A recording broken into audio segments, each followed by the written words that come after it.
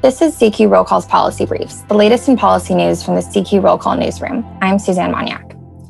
The Department of Homeland Security said Thursday that the Trump administration's plans to hand out high-skilled visas to foreign workers offered the highest salaries rather than by random lottery will not be implemented for this spring's visa cycle.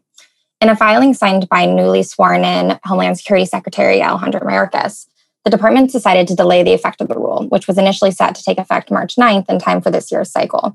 Instead, it won't take effect until December 31st. Mayorkas said in the filing that U.S. Citizenship and Immigration Services, the DHS component agency in charge of handling visa applications, will not have adequate time to complete system development, thoroughly test the modifications, train staff, and conduct public outreach needed to ensure an effective and orderly implementation of that rule change before the season's visa period.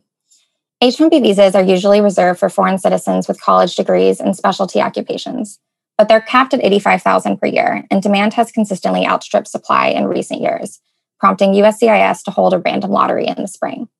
H-1B visas are also a key path to a green card for foreign citizens hoping to become a permanent resident through the employment category. The Trump administration's policy, which was finalized in January, just weeks before Biden took office, would have scrapped that random lottery in exchange for a system that would give preference to candidates offered the highest salaries.